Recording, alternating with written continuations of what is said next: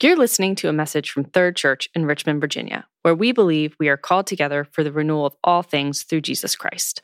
To learn more about Third or how you can get involved with our community, please check out our website, thirdrva.org. That's THIRDRVA.org. Thanks for listening. Let's pray. Lord God, as we come before your word, we pray that you would open our hearts and our minds. By the power of the Holy Spirit, we pray that you would give us ears to hear what you're saying to us. And God, pray that you would let the words of my mouth and the meditations of all of our hearts be acceptable in your sight, O Lord, our rock and our Redeemer. Amen. You be seated. Good morning. My name is Elizabeth Hayes. I'm the director of Parish Life here at Third. I'm glad to be worshiping with you this morning. We are in the fourth week of Advent, if you can believe it, and the fourth week of our Songs of Christmas Advent series. This week, our song is Simeon's Song, which is found in Luke 2, verses 25 through 35, I would invite you to open up your Bibles. I am going to be referencing a lot of the verses before and after our reading today, so if you have a pew Bible or phone, you can read along in Luke chapter 2. So let's listen to our scripture reading read by Timothy Wynn. A reading from the book of Luke, chapter 2, verses 25 through 35. Now there was a man in Jerusalem called Simon, who was righteous and devout. He was waiting for the consolation of Israel, and the Holy Spirit was on him. It had been revealed to him by the Holy Spirit that he would not die before he had seen the Lord's Messiah. Moved by the Spirit, he went into the temple courts. When the parents brought in the child Jesus to do for him what the custom of the law required, Simon took him in his arms and praised God, saying, "Sovereign Lord, as you have promised, you may now dismiss your servant in peace. For my eyes have seen your salvation, which you have prepared in the sight of all nations, a light for the revelation to the Gentiles and the glory of your people Israel." The child's father and mother marveled at what was said about him. Then Simon blessed them and said to Mary, his mother, "This child is destined to cause the falling and rising of many in Israel, and to be a sign that will be spoken against, so that the thoughts of many hearts will be revealed, and a sword will pierce your own soul too." This is the word of the Lord. Thanks be to God. Well, you may know Flannery O'Connor as one of America's greatest fiction writers. She was also a devout Catholic, and after she died, some of her prayer journals were published. I wonder if any of you have seen that little book. Now, I just want to say that if I die, I really hope no one publishes my journals. But I have found her prayer journals to be really encouraging to me. She is obviously a beautiful writer, and she's very devout, and her prayers are just so real and honest. And so I want to read the beginning of one of her prayers to you. It says, "Oh God, about hope, I am somewhat at a loss." You see, O'Connor desperately wanted to write a really good novel. She knew that she was talented, but she kept running into closed doors. And not only that, but she was also battling a debilitating illness that threatened to cut her writing career short. And in fact, that is what happened. Most of the works that we have from Flannery O'Connor are from after her death. She died when she was very young. So no wonder she felt at a loss when it came to hope. I have to admit that I also feel somewhat at a loss when it comes to hope. Henry Nouwen describes hope and waiting, the experience of waiting, as an awful desert between where you are and where you want to go. I wonder if you have ever experienced that awful desert between where you are and where you want to go. Have you ever waited and waited for something and wondered if it would ever come true, like Flannery O'Connor did? Maybe like her, you've waited for a career opportunity, or you've waited to fulfill a dream, or you've waited for your health to be restored. Maybe you have waited for a friend, or to get married, or you've waited for a relationship to be restored, or for someone that you love to turn back to you. I wonder if you know that crucible of longing and disappointment that is hope and waiting. Well, in our reading today, we meet two people who have known that crucible of longing and disappointment, who have waited in hope for what God had promised them, trusting God that he was at work even as he acted in mysterious and unexpected ways to fulfill those promises. So I want you to imagine this scene. If you'd like, you can close your eyes and just imagine that you are in the crowd in the outer courts of the Jerusalem temple. You're standing in this place that has stood there for 1,000 years, and there are people milling about, and one of your friends, someone who's there with you, points out this old fellow over there and says, that guy is just always here. And he's always here with that other woman too, Anna. They know more about what goes on in this place than anyone else. They participate in all the worship and the sacrifices. They're here for every festival. But there's something a little odd about them. They always seem to be unsatisfied, always waiting for something else, always muttering, "Yes, but just you wait." And then as you watch, you catch a glimpse of a young couple walking through with their baby. Their baby is really young, really small, and so you figure they must be here to dedicate their firstborn child and to perform their purification rites. You really don't see many people coming to do that anymore, but this couple, they're not like flaunting their piety. It doesn't seem like they're doing it as a performance. They seem really humble and quiet, like they're not expecting anyone to notice them as they proceed through their purification ritual. But all of a sudden, someone does notice them, and there's something of a commotion. And that old man and woman, Simeon and Anna, they have come over to this couple and their baby. And Simeon takes the baby in his arms. And as you watch, you see Simeon's face shine with joy and tears. And he sings this song. It must be just what comes out of him in the moment, but it seems to you like it's a song that he's been waiting to sing for a really long time. And then Anna, she sings her own prayer to God as well. She starts saying to anyone who will listen, "See, I told you. It's the one that we've been waiting for, our deliverer." And as you watch all of this unfold, you think, I always thought that she was a little bit off her rocker. Our deliverer, the promised one, is she talking about the Messiah? This is just a baby. How can that baby over there be the deliverer? And with the rest of the crowd, you shrug your shoulders, you roll your eyes, and you just keep walking. Simeon and Anna, you see, were people who knew something about waiting. Like them, we are people in the in-between. We're people who wait in hope for what is yet to come. And we're also people who rest in peace because of what we've already received. And so today we're going to look at those two things. We're going to look at how Simeon and Anna, what they say to us about waiting in hope and about resting in peace. First, waiting in hope. Simeon and Anna were in a difficult place. They had waited for a really, really long time for God to fulfill his promise to deliver Israel, but they never gave up hope that the object of their waiting would come, that God's promises would be fulfilled.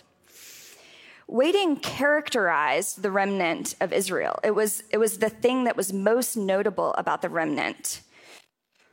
This probably sounds familiar to you. My soul waits for the Lord. That theme is everywhere in the Psalms and the Hebrew scriptures, isn't it?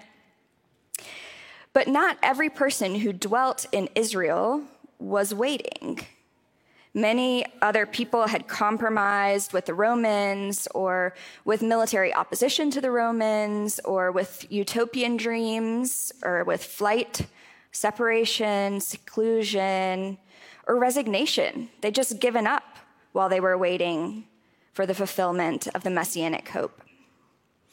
While many other people had lost heart and become impatient in waiting for the Messiah, Simeon and Anna, along with some of the characters that we've already seen in this series, Zechariah and Elizabeth, Joseph and Mary, they remained spiritually alive while they waited. And even as they neared the end of their life, Simeon and Anna saw that the object of their longing was still out of reach. And yet, even then, they waited in faith, trusting in the God of the promise and in his timing. So for someone like me, and apparently like Flannery O'Connor, who struggles with hope, I wonder how they were able to wait so faithfully. I wonder what characterized their hope, what set them apart. Well, I think one reason that they were able to wait so faithfully is that they walked with God while they waited. I want you to take a look at these pictures. We'll see the pictures. So on the right is a picture of my dad and my brother doing yard work. This picture is taken candidly, not staged. And on the left is a picture of me and my mom looking at a garden. Again, candidly, not staged. Lots of kids start to walk like their parents, right? They adopt the gait and the stance of their parents. Because, the more you walk with someone and watch them walk, the more you start to walk like they do. And Simeon and Anna had been walking with God for a very long time. Anna had literally lived in the temple for most of her very long life.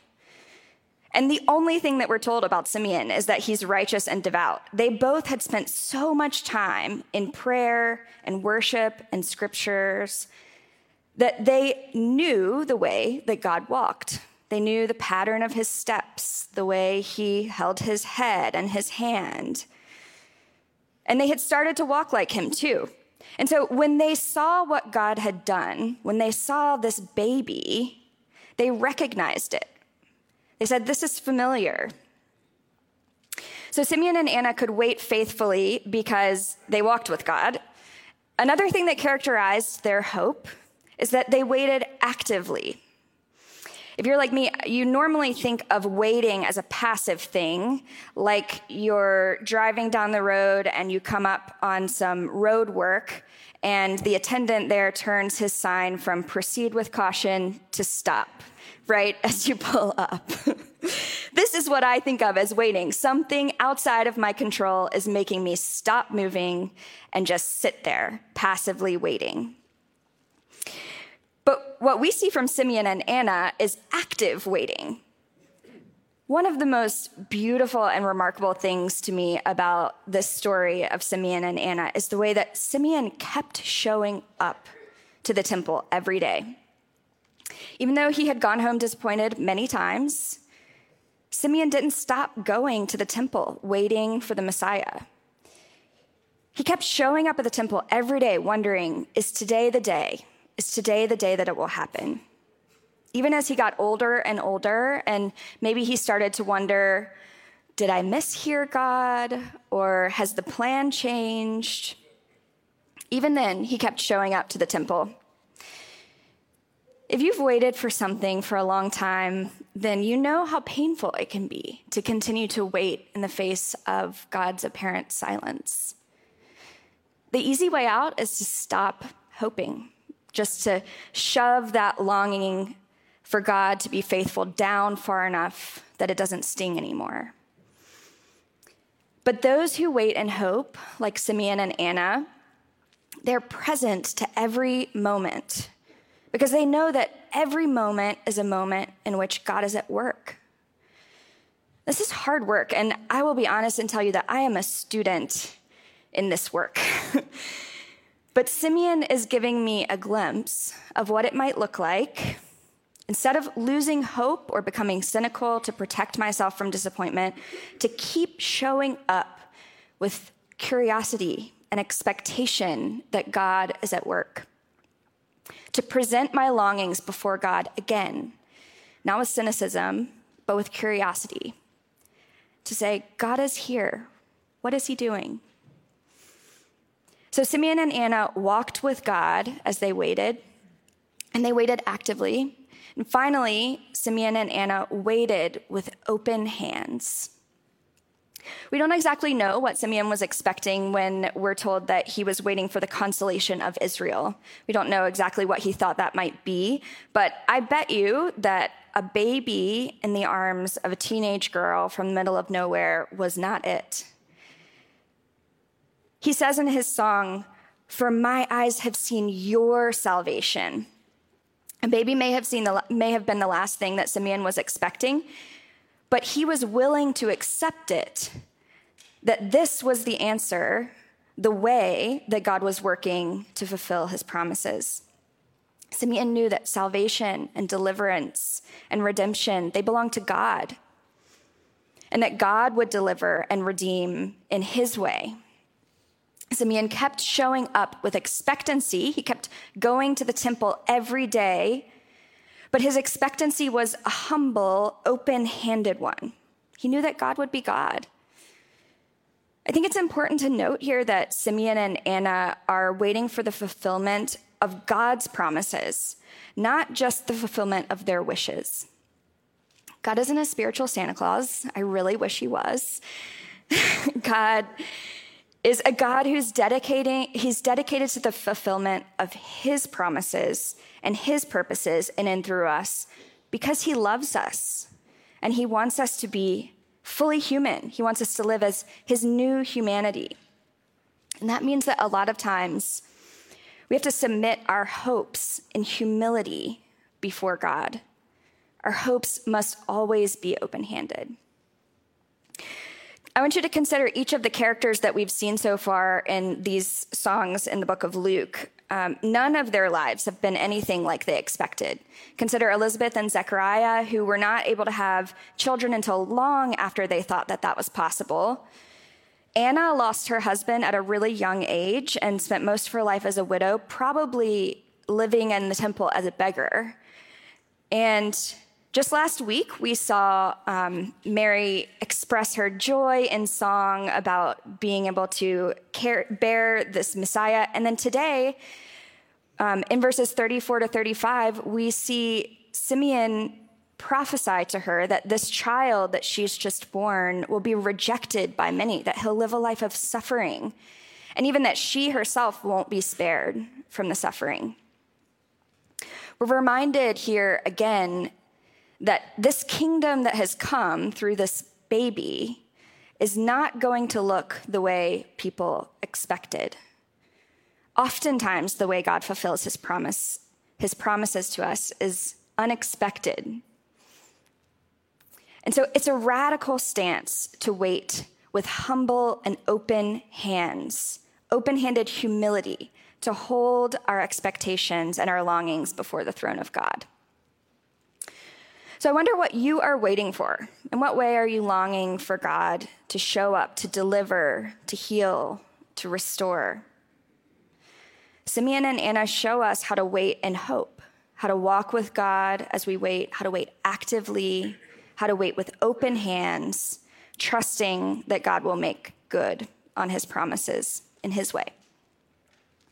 So after all that waiting, Simeon and Anna finally receive what they've been waiting for: the consolation of Israel, the Messiah.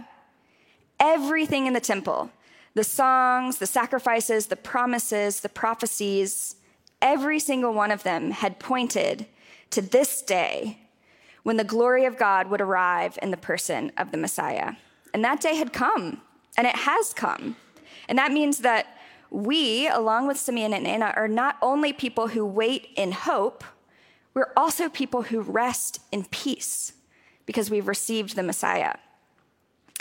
In verse 29, Simeon says, "Sovereign Lord, as you have promised, you may now dismiss your servant in peace, for my eyes have seen your salvation." He's been waiting all of his life to see the fulfillment of God's promises, and now it's been accomplished, and he's ready to die.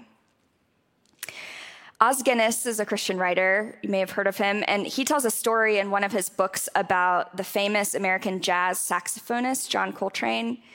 And he says that John Coltrane almost died of an overdose at some point during his adult life. And that close encounter with death really changed him. It marked him.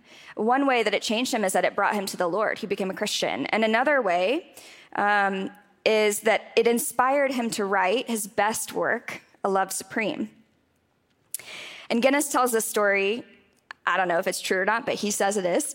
Guinness tells this story about one particularly fantastic performance of A Love Supreme. And as John Coltrane walked off the stage, someone heard him mutter, "Nunc dimittis." Nunc dimittis is the Latin name for this song, for Simeon's song. It's the first two Latin words of the phrase, "Now let your servant depart in peace." Coltrane was recalling the sense that Simeon had, that he had fulfilled his calling. He had done what he had been put on this earth to do. Finally, he had gotten what he had longed for, and he was at peace. But I find it interesting that we're told that Simeon had been waiting all these years for the consolation of Israel. It makes me wonder, what consolation is a baby? A baby can't overthrow the Romans. A baby can't restore a kingdom. A baby can't really do much of anything. So what consolation did this baby Jesus bring to the Jews? When Simeon held that infant in his hands and identified him as the Messiah and sang the song, Israel they weren't immediately delivered from Roman oppression. Simeon was still poor. All his problems were still there, really. And in fact, things would actually go from bad to worse for the Jews in the coming decades. Instead of being delivered as a people and gathered under a king, the temple was destroyed and the Jews were scattered.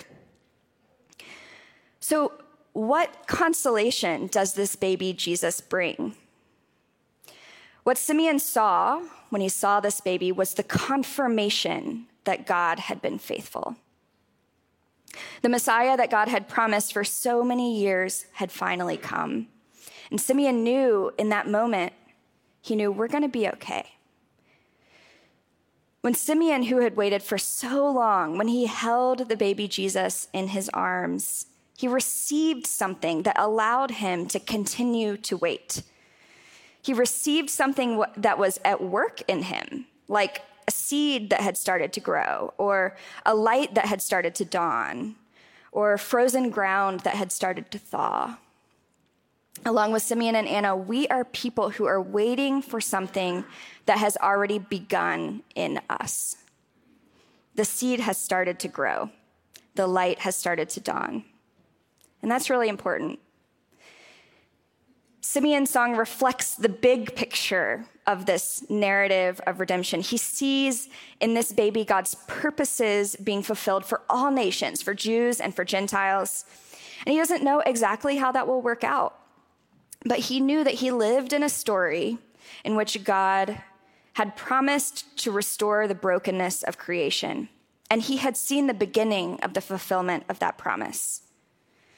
It's as if Simeon's song is saying to God, okay, God, now that you have placed your son in my hand, I place my life in your hands. I've seen your salvation. I'm ready to go. I have peace. Even though everything has not been reconciled, the Romans were still occupying Israel, Simeon was still poor, problems were still everywhere, Anna was still a widow. He could die in peace because Jesus is the light in the darkness, the confirmation of God's faithfulness to fulfill his promises. So, friends, today we live in a very different part of the story than Simeon and Anna did. Along with Simeon and Anna, we receive Jesus as confirmation of God's faithfulness to us. But we've also seen more than they have. We've seen that Jesus is also the consolation of Israel and that he forgives sins and offers new creation life. We have even more peace at our impending death. than Simeon did because we know that in Christ we have the promise of resurrection. And yet, even as we have seen the seed beginning to grow and the light beginning to dawn and the snow beginning to thaw, we're still waiting for the completion of God's redemption. We're still waiting for the end of the night. So here in our part of the story, as we wait and long for God to show up, to heal and to restore, to console us, to deliver us from what afflicts us, how do we wait faithfully? Well, I don't know what you're waiting for. I assume everyone here is waiting for something. I don't know what it is. But I do wonder what God might be inviting you into as you wait in faithfulness. So I want to offer three practices that might help us walk with him as we wait. So the first practice that I want to mention is community. If you've waited for a long time for something, then you know that it is so hard to continue to bring our wishes before God.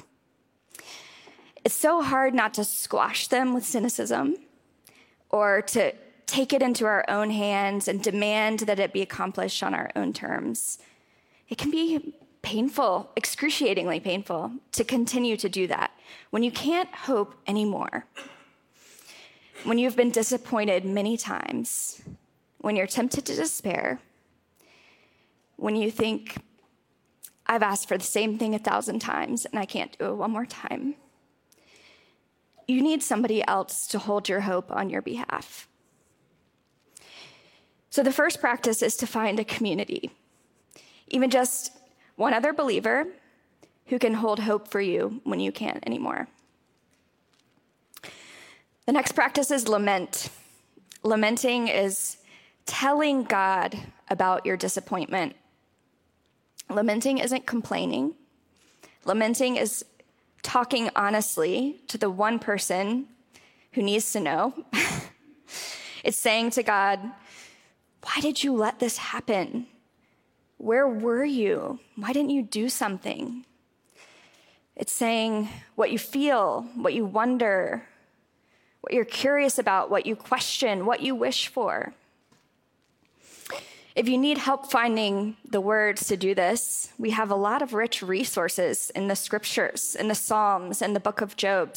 There's an entire book of the Bible called Lamentations.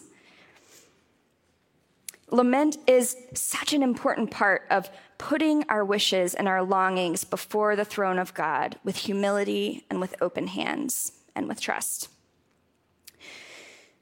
The third practice is liturgy.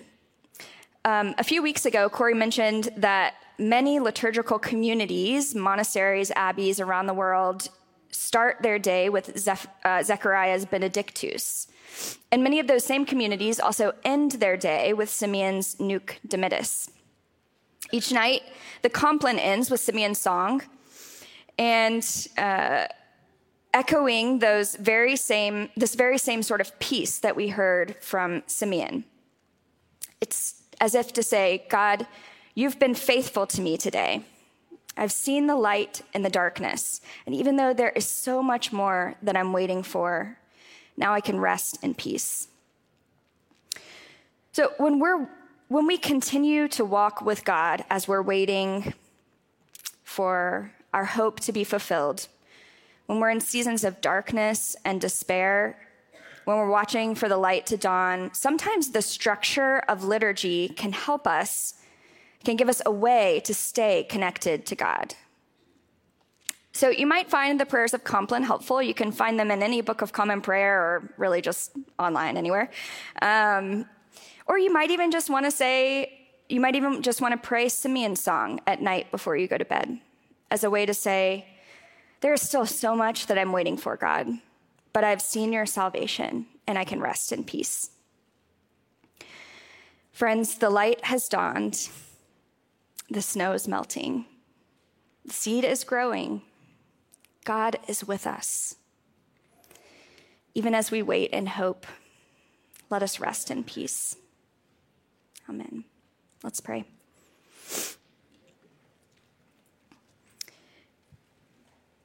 God, the consolation that we have is that you are with us. You have come. You have been faithful to us.